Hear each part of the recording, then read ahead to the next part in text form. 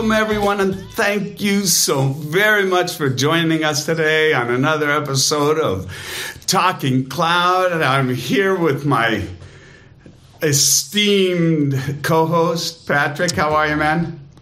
Good, buddy. How are you doing? Good. Thank you, ladies and gentlemen, for being here. Super excited. Let's kick it off with some news, because I got a couple of pretty, I think, interesting stories. So let's get started. First, into the newsroom. I saw this and I thought, well, you know, Patrick, about a month ago, the federal government was sending out warnings to agriculture companies, be on the lookout. Wow. Mm-hmm. And they were specifically citing the fact that it was corresponding with planting season and, you know, very strategic. Well, yes. AGCO got hit, and they've confirmed it. But what I find fascinating is how this world has changed. And now,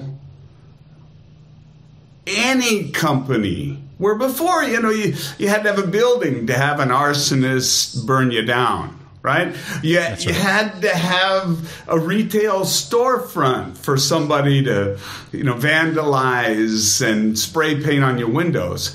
That's right. A bank to rob. Right. It's different now. You have to just have money. Yeah, and if you have enough money, you know, there are those that will learn about what you do, right? To your point, to be strategic, to find the right time to strike. I mean, it's scary how sophisticated they're becoming. And you and I have talked about this in other contexts before, right? How, you know, how agile and infinitely scalable the cloud tools are for us, and how appealing that is. They're also that for bad actors, right? And boy, they're getting sophisticated. Exactly. It's like a gun, you know? Yeah. Gun can keep me fed and help me stay alive when I'm out in the woods, but it also can be used for malicious activity. Same thing. That's right. Yeah, so here it is. Just last month, the FBI issued a warning to agricultural cooperatives about the danger ransomware gangs might target the food and agricultural sector during critical planting and harvesting seasons. There it is. It's pretty specific, isn't it? Sounds like they had some intelligence there. And they called it, and they were right. And people still are getting nailed. Here's the other one that I just thought was kudos to the Ukrainians. DDoS attack by hacktivists targeting Russia's alcohol supply chain. So they really, wow. I mean, could you imagine messing with their vodka? No kidding.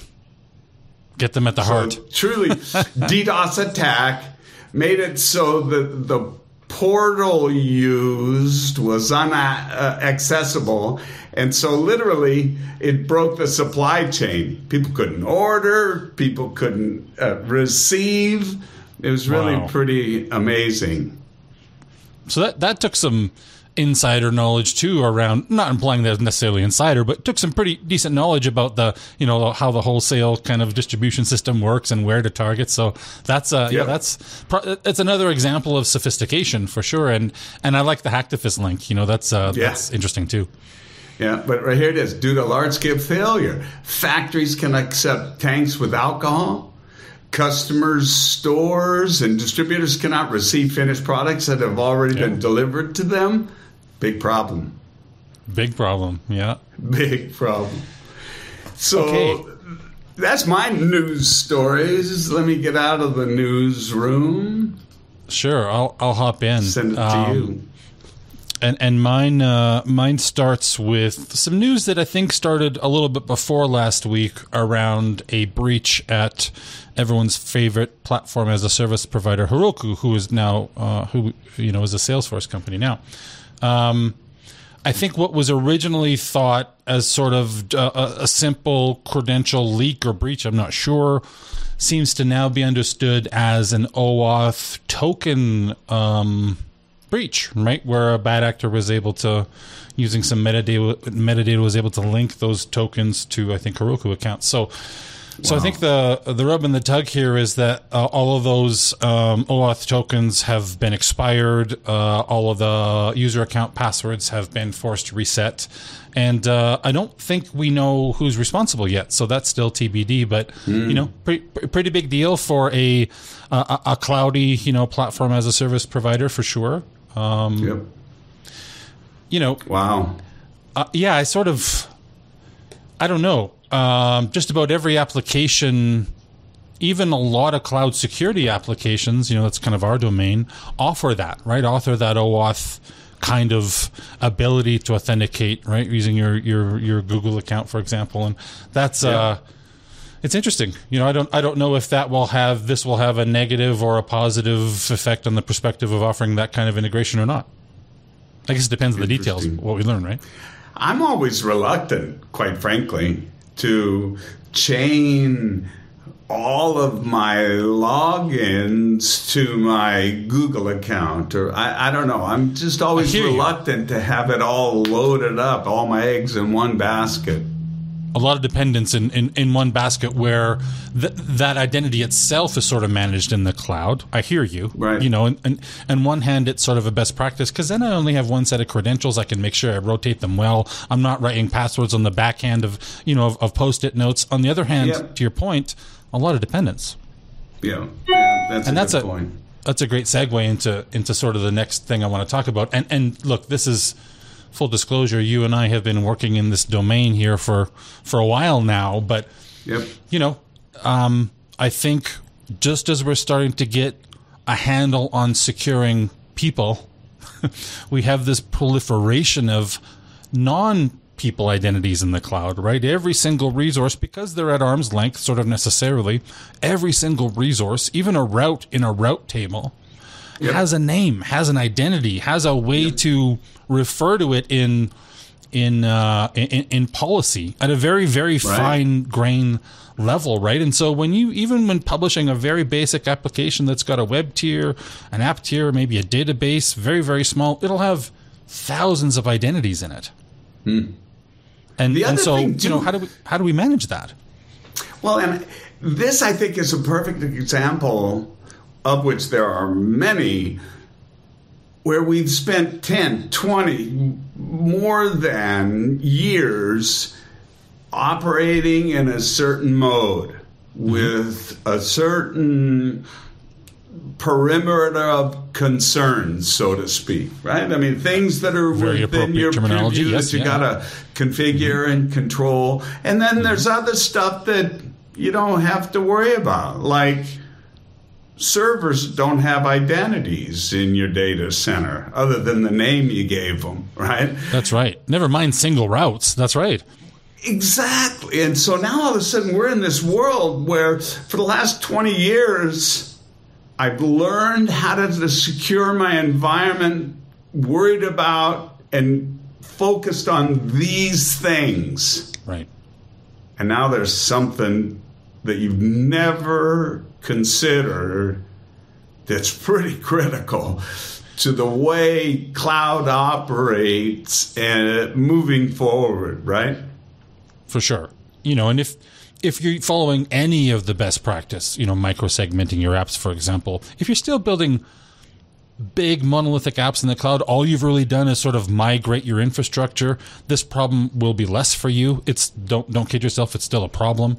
But if you're truly building, micro-segmented apps that have independent functions such that you don't necessarily have to, take it all down when you have to maintain it. If you're following those sort of cloudy best practices, you are going to have so many identities. And it's important to know how you manage them, where you manage them.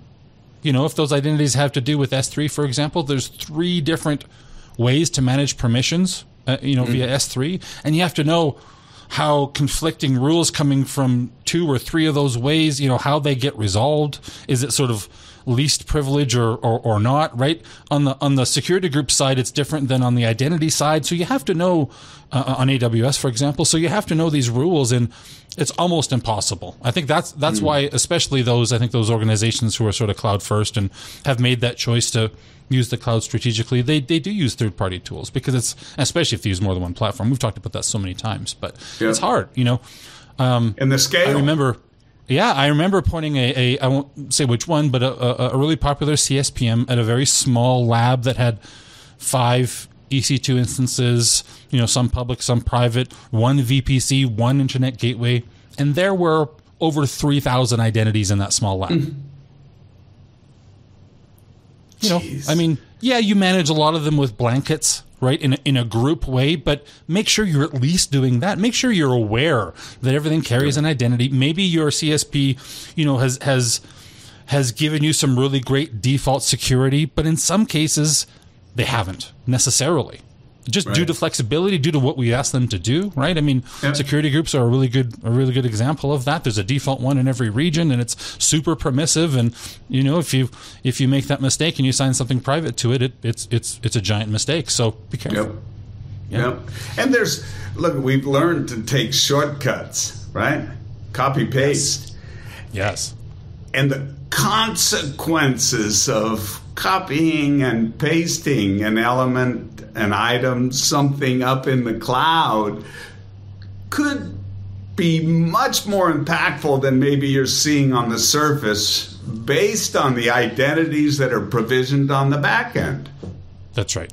And very specifically, we're talking about infrastructure as a service platforms, right? If you're using your Dropbox or your OneDrive, yes, very cloudy, but in a very sort of direct way. When you're building infrastructure in that sort of more generic application-driven sort of way on an infrastructure as a service provider, that's where this really, it runs rampant for sure.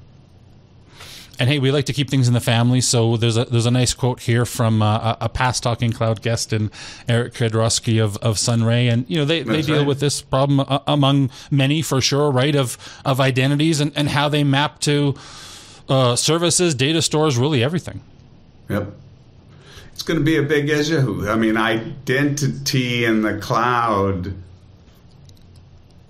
is unlike anything we've ever contended or dealt with in the traditional on-premise environments, right? That's right. We're going to carry all those old assumptions, and they really do fall apart. Identity is the best example of that, like you say, where it's orders of magnitude, not just larger but more complex. I mean, those policies get down to, you defined who can do exactly what, and you use big blankets and asterisks all over the place, but of course that's not what we're supposed to do. We're supposed to build various distinct policies for every job function in terms of the human. It's the same thing on your app, very distinct policies. An app tier should be able to talk to your database, but no other tier of your app should, right? And so those don't use one policy for all the different parts of your app. It's so tempting, and by default, we have some pretty broad policies, but spend that time for sure.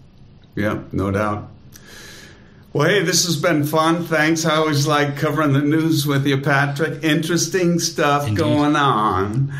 And, boy, sorry, Russia, for having trouble getting to your alcohol. That's right. That'll teach you. You. Sorry, not sorry. Well, hey, let's go find out who our guest is this week. Let's do it.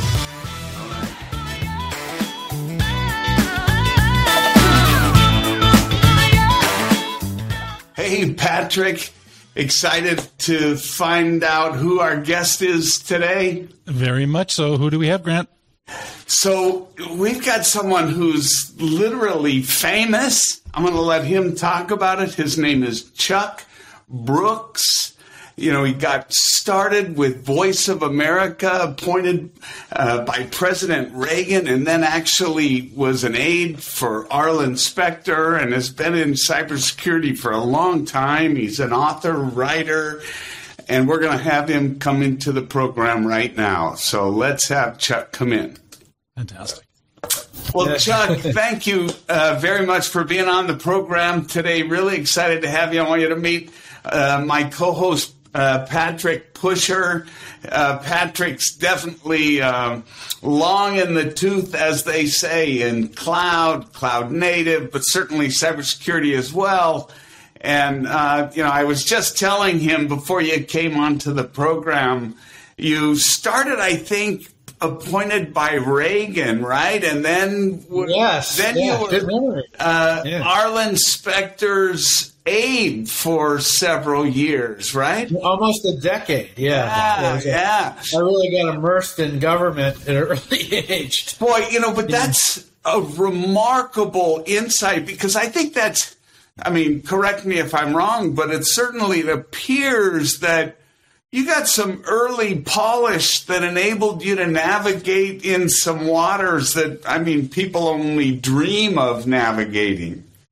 You're exactly right, because you're expected when you're on the Hill and in those positions to know where to go, where the experts are, know how to speak to a group, know how to research all that stuff immediately. Yeah, you're thrown into it. Yeah, and it was before social media too, so you really had to do a lot of your own research and gumshoe there. But it was a different world. Well, and I'm curious, it had to have made a difference with someone as senior and well-known on the Hill as Arlen Specter. He let's face it, man. That was someone that, he could say, come with me and take you through a shortcut that you're not supposed to go, but if you're with him, it's okay. He did that all the time at hideaways. And my second day there, he goes, I want to introduce legislation tomorrow and have it ready for me on the Senate floor. And I think it was direct flights or something from Russia at the time. It was something weird. So I had to do that.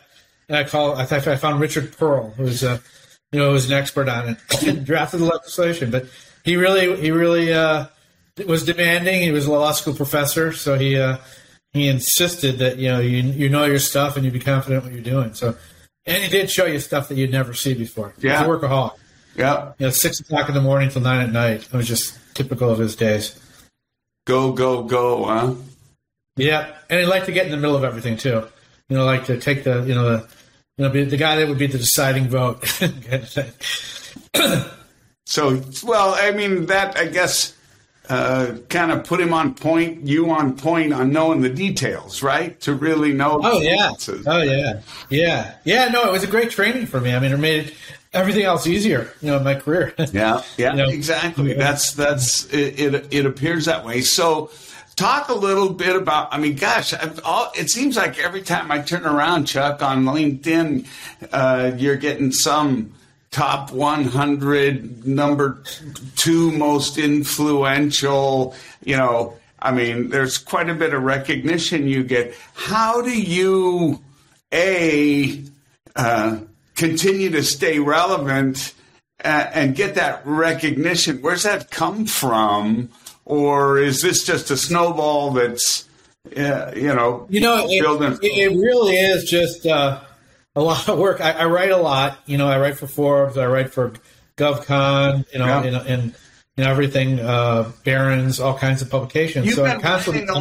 You've been writing a long time. That's the other thread, I think, that seemed to be the longest I saw in your resume, that you've been active in penning your opinion and thoughts and kind of predictions for a long time. Yeah, I've been doing this for a lot of AT&T. I write their predictions every year, and a few others. IBM, Intel, and others. Some of the influence type stuff. But the problem is, I think when media always calls on me, I always answer, and so they call and keep calling on me. So I'm always in the news. So it's just what it is. It's just I end up spending more time staying up late night writing this stuff. Yeah. And also doing a lot of speeches. Global speeches, and particularly with the COVID stuff. In the last couple of years, it's been really sort of prolific with doing virtual conferences all over the world, from Sweden to Dubai, India, everything. So it's really been that's why I think I get the recognition, because I'm seeing my name is everywhere, and then I have 80-something thousand followers on LinkedIn, which they often share my stuff, so it goes everywhere. And each one personally, I'm sure would pick them out in a crowd. Yeah. Invite them all over. I can't even do that with some of my neighbors, let alone. Yeah, no, I get it. People want to follow you, and I think that's terrific, right? That's the value of social media, right? Sharing your opinion. It's where it's at, for sure. So, Patrick, I'm just you're sitting there taking it all in. I'm gonna pause and let you ask Mr. Brooks maybe some questions. If I'm being honest, as I was listening to you talk about sort of the, let's say how much easier it is for us to scale virtually in these COVID times, right, when you don't have to travel. The other phenomenon I think, certainly in security we observed was a lot of push to cloud to utility kind of services, almost necessarily, right? Some of us had to scale down. Some of us had to scale up to meet kind of online digital demand. And so I'm curious, Chuck, sort of as you sat back with all your experience, did you see the same thing? And then what are the implications for security and all that quick moving? Yeah, I mean, that's a great question. It really is quick moving. I mean, I just read a thing where Gartner said they were going to spend $484 billion on cloud adoption this year. Yes. Up from $314 billion. So it shows, I mean, that's almost, exponentially greater. It shows that the wide adoption from COVID and remote work, obviously, because when you do that, the cloud became integral to all. That's right. But I think it's also because of the security aspects of it and the storage aspects of it. Now we're adding on Internet of Things, so much data and devices that it's almost impossible to do it on-prem, and the cloud has become indispensable. And so I think you're seeing a huge sort of paradigm shift, to public, hybrid, private clouds, shared clouds, and there's everything is in there. Software as a service, infrastructure as a service. So you're really sort of, like you said, scaling to the user, and particularly to businesses, medium and small businesses who don't have the luxury of having security built in or in-house expertise. They have to rely on their cloud provider, and I think a lot of the reasons that it's going so quickly is because they have no other choice, because education and the number of attacks are growing, and they can't do it alone. Patrick, we talked about this, I think, on an earlier program. $33 billion is the estimated spend on cloud security in 2022. Compound annual growth rate for the next 7 years, 18.1%, Chuck. It's huge. Unbelievable. But I think that is supporting, your earlier comments about the growth of and the move to the cloud in general. Cybersecurity's never been more relevant and top of mind, it seems, than today. I mean, we're getting daily reports from our own government that, hey, we got to keep an eye out for agricultural, for, critical infrastructure, all of this. It's in the news every night. It's different today. Yeah, I think that most of us are finally waking up. There's a greater awareness of the real threat. We're in a digital world. We've transformed in the last few years in a bigger way than we ever thought we would. And we're going to get transformed more and more. Everything's going to be connected. Yep. Everything we do, whether it's education, whether it's our finance, health. So we're all vulnerable, too. So and the bad guys know that. And there's a lot of targets. So it's going to get worse. I mean, ransomware is really not new, but it's being used more and more because they can get paid on a cryptocurrency. Yep. And a lot of attacks there, distributed denial of service attacks too, with botnets, just commonplace. So I think that, we have to live with this world. It's like we have to live with COVID and the virus and have to adapt to it, but you have to protect yourself. Yeah. Get vaccinations, whatever you need to do if you believe in it. Yeah. And, or stay away from people. But, in cybersecurity, we have to do the same thing, but we have to look at how to optimize it first. And that's why the cloud is so valuable, because, you can optimize your storage of your data, what you secure, what you share, who you have manage it. All those kind of things are really beneficial to businesses and to individuals. And it's going that way now towards government, too. I mean, there's going to be every transaction is going to be done on the cloud eventually. And if we move to the edge, we're still going to be dependent on the cloud even more. Yeah. Still need to store that data. Still need to protect that data. And that's not going to change. It's going to just grow in requirements. It's an interesting comment. I'd love to hear your thoughts, because this is one of the things that I really think has happened. The bad guys, we're forever going to have the, good and bad, right? So that we accept. It seems like, it feels like they've been ahead of us, and what I specifically mean is their understanding of the hyper-connected world we're in, yet our architecture and how we're protecting is still kind of siloed. And they're beating us because they know my supercomputer, wherever it is, the one I carry around, is connected to all the same things that my laptop is connected to, right? So, most importantly, my identity. Boy, exactly. Yeah. But it's just this whole notion that they seem to have understood and orchestrated more threats that exploit this interconnected world we live in better than we've effectively blanketed and protected it holistically. Does that make sense? I think you're absolutely right. I think there's some factors for that. One of the things I think is that for so many years, industry sort of passed it off and will pass it on to the consumer. Oh, yeah, we'll get hacked, we'll lose the stuff, but will you pay for it? Yeah. Now they realize that it's just too high a stakes game. They can go out of business. Half of small businesses do that. A reputation, with Colonial Pipeline, et cetera, and now critical infrastructure. We're so dependent now, and the activities of the people you just mentioned are much more sophisticated. They're using artificial intelligence. Yeah. They're going to be soon using 5G. They're organized gangs. They've switched from the brick and mortar to the digital.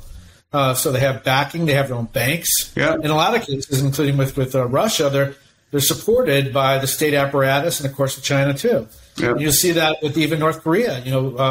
Huge amount of their basically revenues to operate the country are taken through cyber attack. So I think, and then you could name the four culprits. I mean, it's really pretty much China, Russia, North Korea, and Iran are the roots of them. But then you put all the criminal gangs who are doing it for profit and money, which is still a big motivation for anyone involved in crime. And so, it's getting worse. But I think, as you said, I think there's awareness now that, we just it can't be business as usual. I think you're seeing elevation of a lot of CISOs now to the C-suite.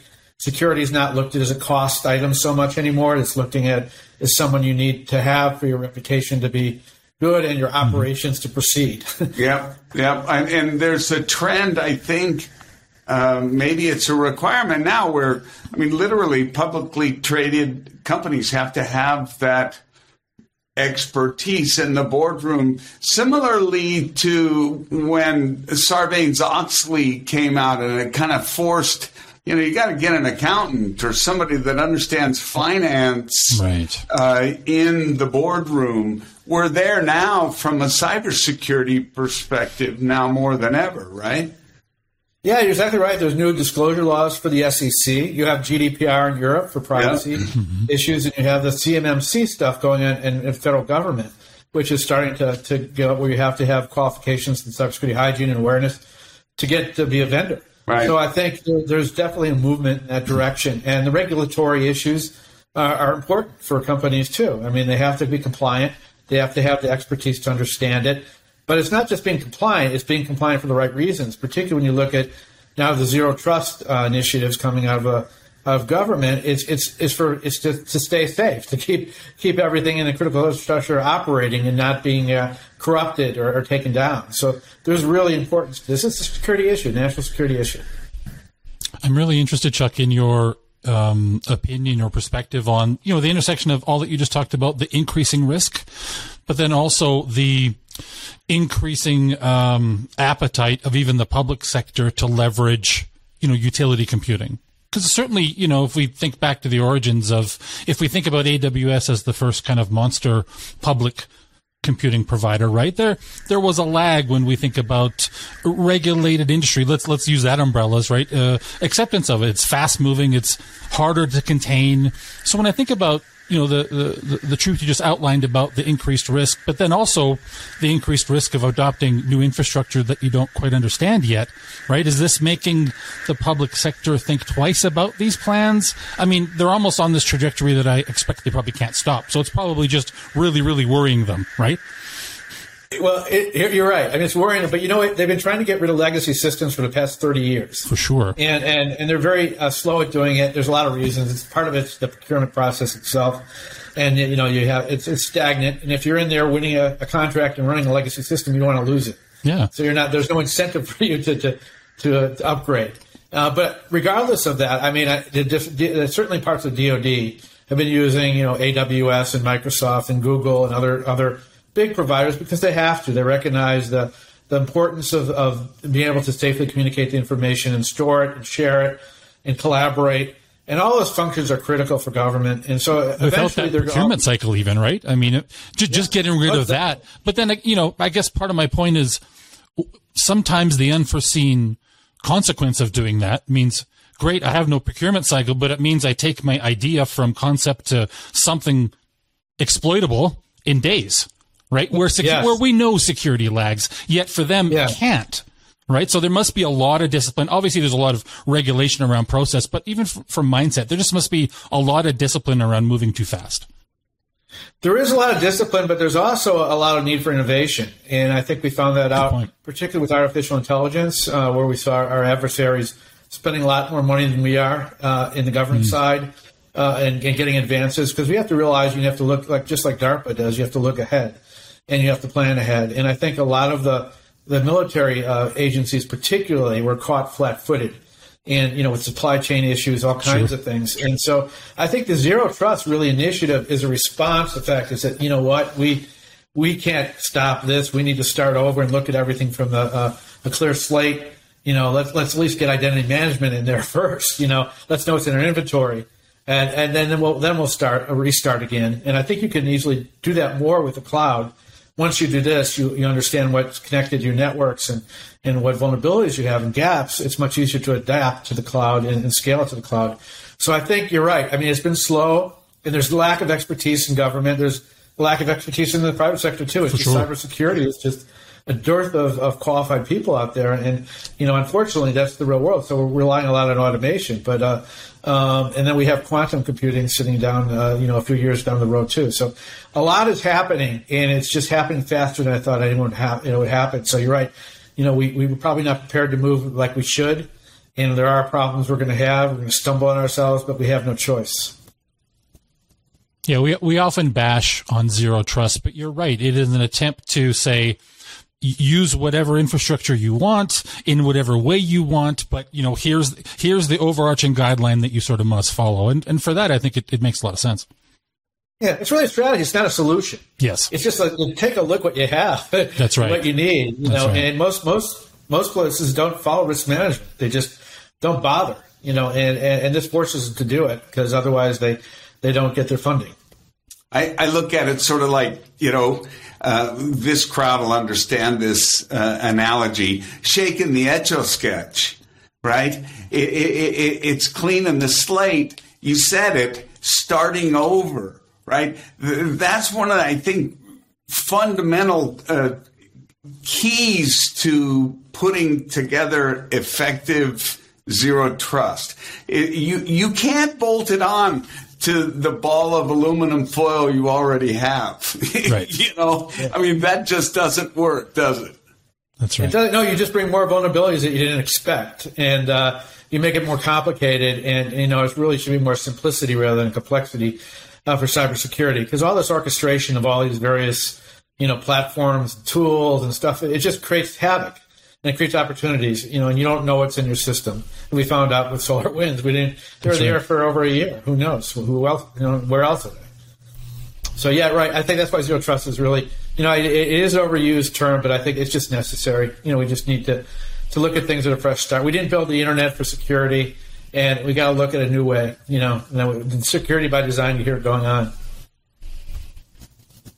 I've said as an analogy for a long time, we started out on this journey going to Woodstock. Little did we know we were going to expect an opera, right? I mean, it's like so true. We want it was hey, anybody connect, free love, and now all of a sudden every company's backbone organization relies on this environment. That's right. The dichotomy that we're trying to wrestle, and it is interesting the journey we started and where we're actually at, and how we've been trying to wrestle this octopus for, it seems, many years. Yeah, I love your analogy with Woodstock too. And I'm just thinking, I'm a big Who fan. I've seen them many times, and they took that Woodstock Odyssey and they brought Tommy afterwards, an opera.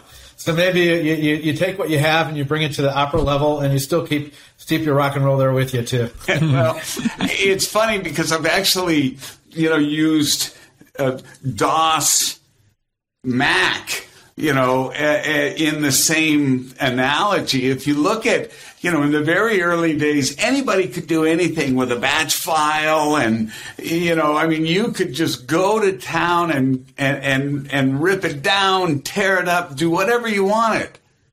You had to sign a contract stating you would agree to adhering to the user interface guidelines if you're going to develop for a Macintosh. That was a big hullabaloo in the very early 80s when he was soliciting developers for the machine.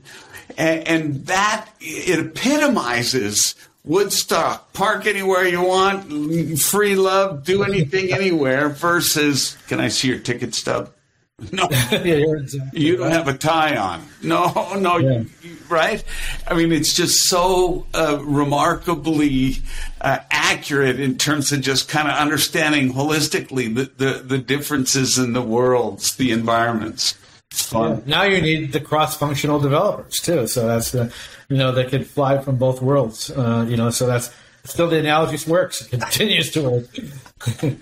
Perfect. Well, this has been really a lot of fun, Chuck. Any predictions or things that you're forecasting? I've heard you mention it multiple times. I think you and I both subscribe to the notion that this paradigm, if you want to call it that, cloud, this model, it's going to prevail for a while. I mean, we're on this one for a while because it just makes so much sense. It's like just plug in, right? But where's it going? You've already talked about how everything's going to be connected. What do you foresee in the next few years with Web 3.0 or whatever they're calling it, industrialization 4.0, all these enumerations? I really see artificial intelligence as filling some of this vacuum. There's capabilities are growing in that, or if you want to call it artificial intelligence and machine learning. Yeah. But we're advancing really rapidly on it.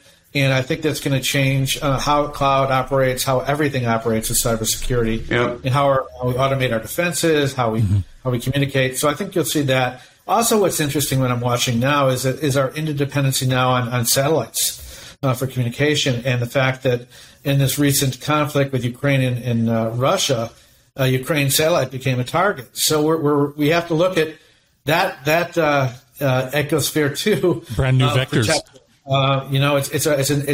We can't take anything for granted, and I think that the adage that everything is a target in cyber, everything really is, and so we're going to really have to fortify every aspect of it, and there's no other way but the cloud to do that. Yeah, and also with the satellite, the relay stations, the satellites themselves, etc. And then eventually when we get there, if it's real, and I'm hoping it is, we'll have the quantum encryption capabilities and communication that hopefully will better protect us all. But until it happens, we have to still rely on our own algorithms and ingenuity to do what we can. Did I hear correctly? I don't know if you heard this story, but I heard where one of the satellites, their own, Russia targeted intentionally to create a bunch of space junk, which can be highly detrimental, let's say, because it's just freely spinning around, and when it hits something, we've all seen the Hollywood movies. Those are real, man. I mean, it's real, and the Chinese have also demonstrated capability to attack satellites. Yeah, we have not. There's a treaty that we're not supposed to do that, but no one's enforcing it. And I think years and years ago there was a concept called Brilliant Pebbles, where you'd actually launch stuff from satellites to take out other satellites during the SDI era. But I think it's going to go that way. Where the next warfare area is going to be space, and we're moving in that direction. So it's scary. It really is scary. And again, we just can't take anything for granted. And now we have at least a space force. So I think probably part of the reason that was created was because of those reasons. But the debris up there and all that stuff right there is a hazard in itself. Oh, I'm sorry. Go ahead, Patrick. What I was going to say, I mean, how long is it going to be until Amazon or any of the cloud providers will sell us space on a satellite as a service, right? I mean, industrially, Absolutely. It already happens, but, commercially, I'm expecting that to happen, in the not too distant future either. So on one hand, you think a Space Force sounds almost not, I'm sure you don't agree with this, Chuck, with your perspective, but from our layman's perspective, sort of premature. But on the other hand, you go, we're right at the cusp of a new frontier, right? Yeah. It is a new frontier, and you saw what SpaceX is doing, ready for That's right. Ukraine. I mean, that was put up immediately. So the capability is there, and evidently they also thwarted an electromagnetic attack or something. I don't know the details so much of that, but I just read about it. So, Yeah, it's already happening. It is already happening. Yeah, it's pretty remarkable. I think just the fact that this whole world's playing out with communications that are always connected 24/7, and that's that satellite world, and it's high band. I mean, we're not talking about sucking a milkshake through a coffee straw, I mean, we're talking, and now we get into this whole 5G thing, and, and you mentioned it earlier, Edge. Moore's Law is not abating. Moore's Law is not slowing down. It's still on its same trajectory. Yeah. And so when you combine that with this ability to download an HD movie in seconds, the fact that I'm connected with my supercomputer 24/7, 365, everything my device is connected to, and the device came from work, but I bought this at the Apple Store. Right. They're all used in combination to prove my identity, for sure. It's really quite extraordinary and a long way away from, hey, plug that into the phone jack, would you? It is a long way, right? I guess what they say is that your computing power on your iPhone or phone or Android is bigger than everything they had during the NASA program to put people on the moon. So think about that in perspective. We're really moving faster than we ever thought we would. It's really true. So thank you very much for making time for us, Chuck. Fun talking with you. Always enjoy it. Hope we can have you back again. Oh, I'd love to come back. It's always a lot of fun. Thanks for having me. Thanks, Terrific. Thanks so much, ladies and gentlemen. I think now we're going to move on and see who's our startup stand-up this week. So thanks very much, Chuck. Thank you. Take care. Bye-bye.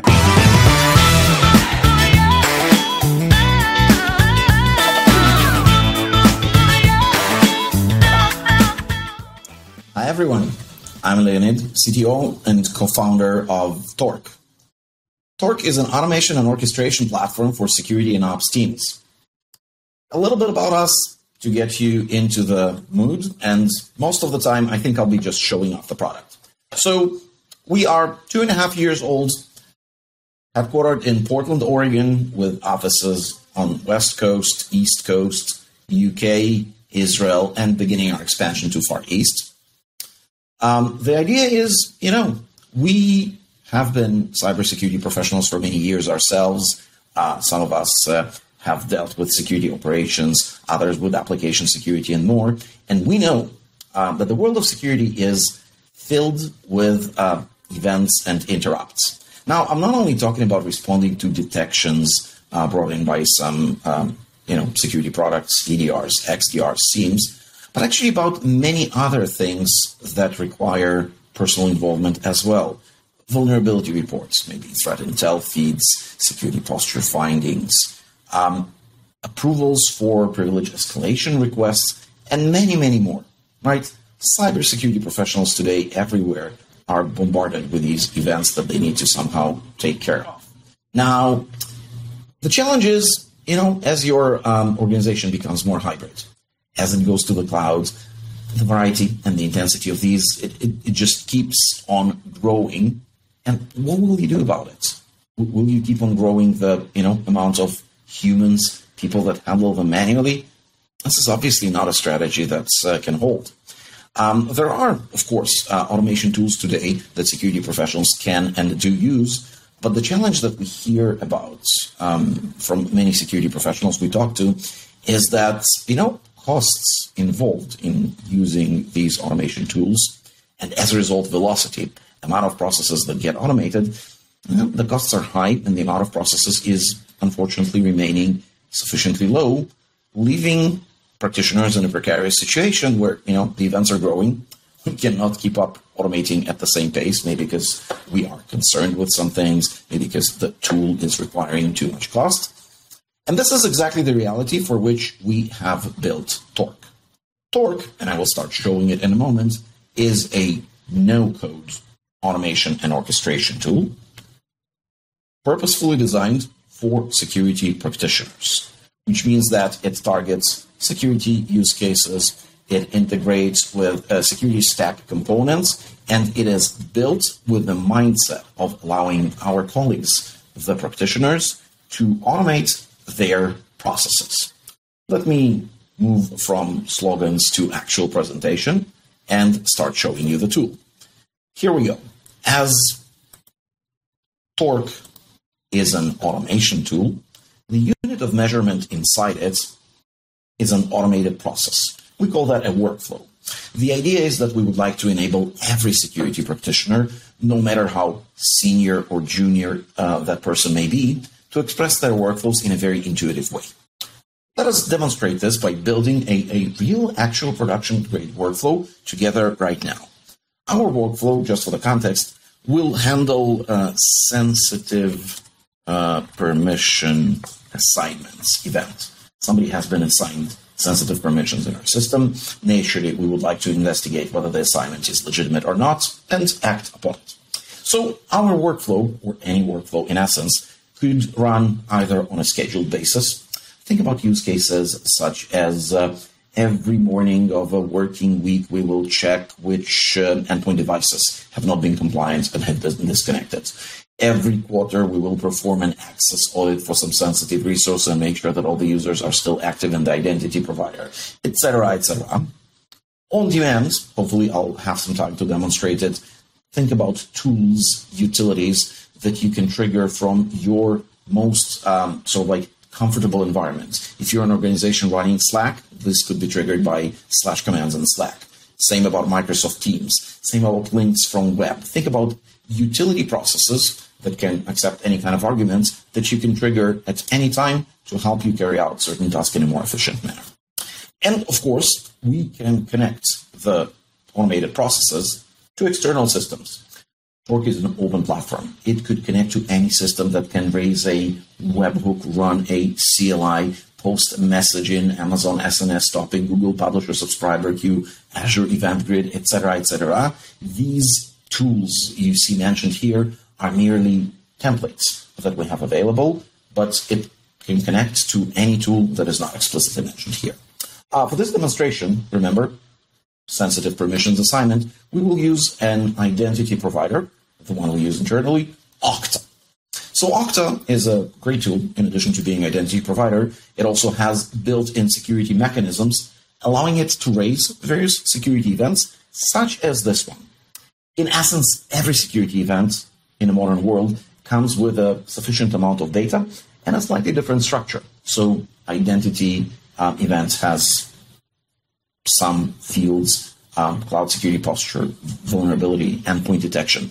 They always come in different shape and form, and our goal is not necessarily to try and reshape them, but actually to provide useful and easy tools to manage them the way they are. So this event, as promised, is, as you can see, user account privilege grant. Somebody gave somebody else privileges. And the reason why we should, in my humble opinion, of course, care about this event is because the privileges that were granted in this case are very sensitive.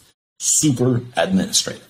So, first and foremost, we would like to define conditions for specific events that we care about. Very visually. We don't need to code. We don't need to be specialists in processing data structure. Here is the tree representation of that huge event I've shown before. Point and click. Event type should be user account privilege grant. Done. Not just any privilege grant. Let us focus for this presentation just on super administrator privileges. How would we do that? It was mentioned somewhere in the data structure what are the exact privileges granted. Currently, I cannot see it visually, but I can look it up. Here we go, 3 levels deep, and we can add it. So privileges granted are super administrator. Now, after we have defined the conditions we care about, let's describe the process that we'd like to take place as a response. First step would probably be enriching the event, right? First steps. I could use any, for example, threat intelligence solution. I will use here VirusTotal, but it could be anything commercial or open one.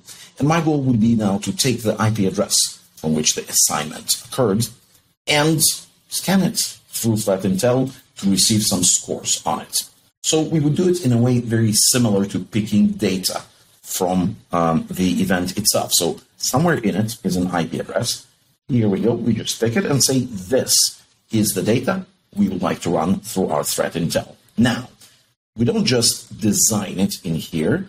We also build our confidence, because this is a very important piece of being able to deploy any automation, being confident in it.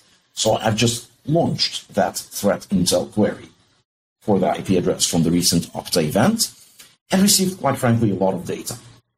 The part of it that I really care about in order to continue is this, and it's the scores, right? How many engines thought it was a harmless address, malicious, suspicious, etc. Let's build some conditions. Let's say we would like to do something only if source IP was suspicious or malicious. So how do we do that? Same way as we manipulated the data structures before. In this case, we may even have a shortcuts, right? If we are familiar with the structure. So I'll say, so if malicious is greater than 2 or suspicious, and we'll pick it exactly the same way, is greater than, I have no idea, let's say 5, right? Then we would like to act. We would like to do something. One of the most challenging tasks in operations is to interact with people. So we will automate that away. We are a Slack organization, but we could have been using Microsoft Teams or other communication means. And I would like now, as a part of our automated workflow, to reach out to the event actor, the person who performed the operation, and ask them, you have recently assigned super admin to, and we will now pick the target of the operation, the user that was assigned the permissions. Was this intentional? As an example. And the possible responses would be, yes, it was. Oh my God, I realized I did it, but it was a huge mistake. And the most scary security-wise is, I don't know what you're talking about. I did not assign any permissions. Same way as I did with a query to my ThreatIntel feed, this interaction, I can also execute it and troubleshoot it live. Here we go in my Slack. I get this question, and let's provide the scary answer. Let's say that we did not do it. So that response becomes a part of our data inside this execution, just as any additional information was. And now we can continue building, let's say, remediation pattern based on this additional input. So if the actor does not confirm, which means if the ask a questions response was didn't do it, we would like to do something. For example, we would like to suspend the illegitimate user account that has received administrative rights. So we will suspend the targets of the operation. Furthermore, we may ask ourselves a question of, wait a second, how did the assignment even take place if the user says that they didn't do it? Potentially the credentials of the acting user are compromised, and we would like to take the opportunity to kick off reset of their authentication factors.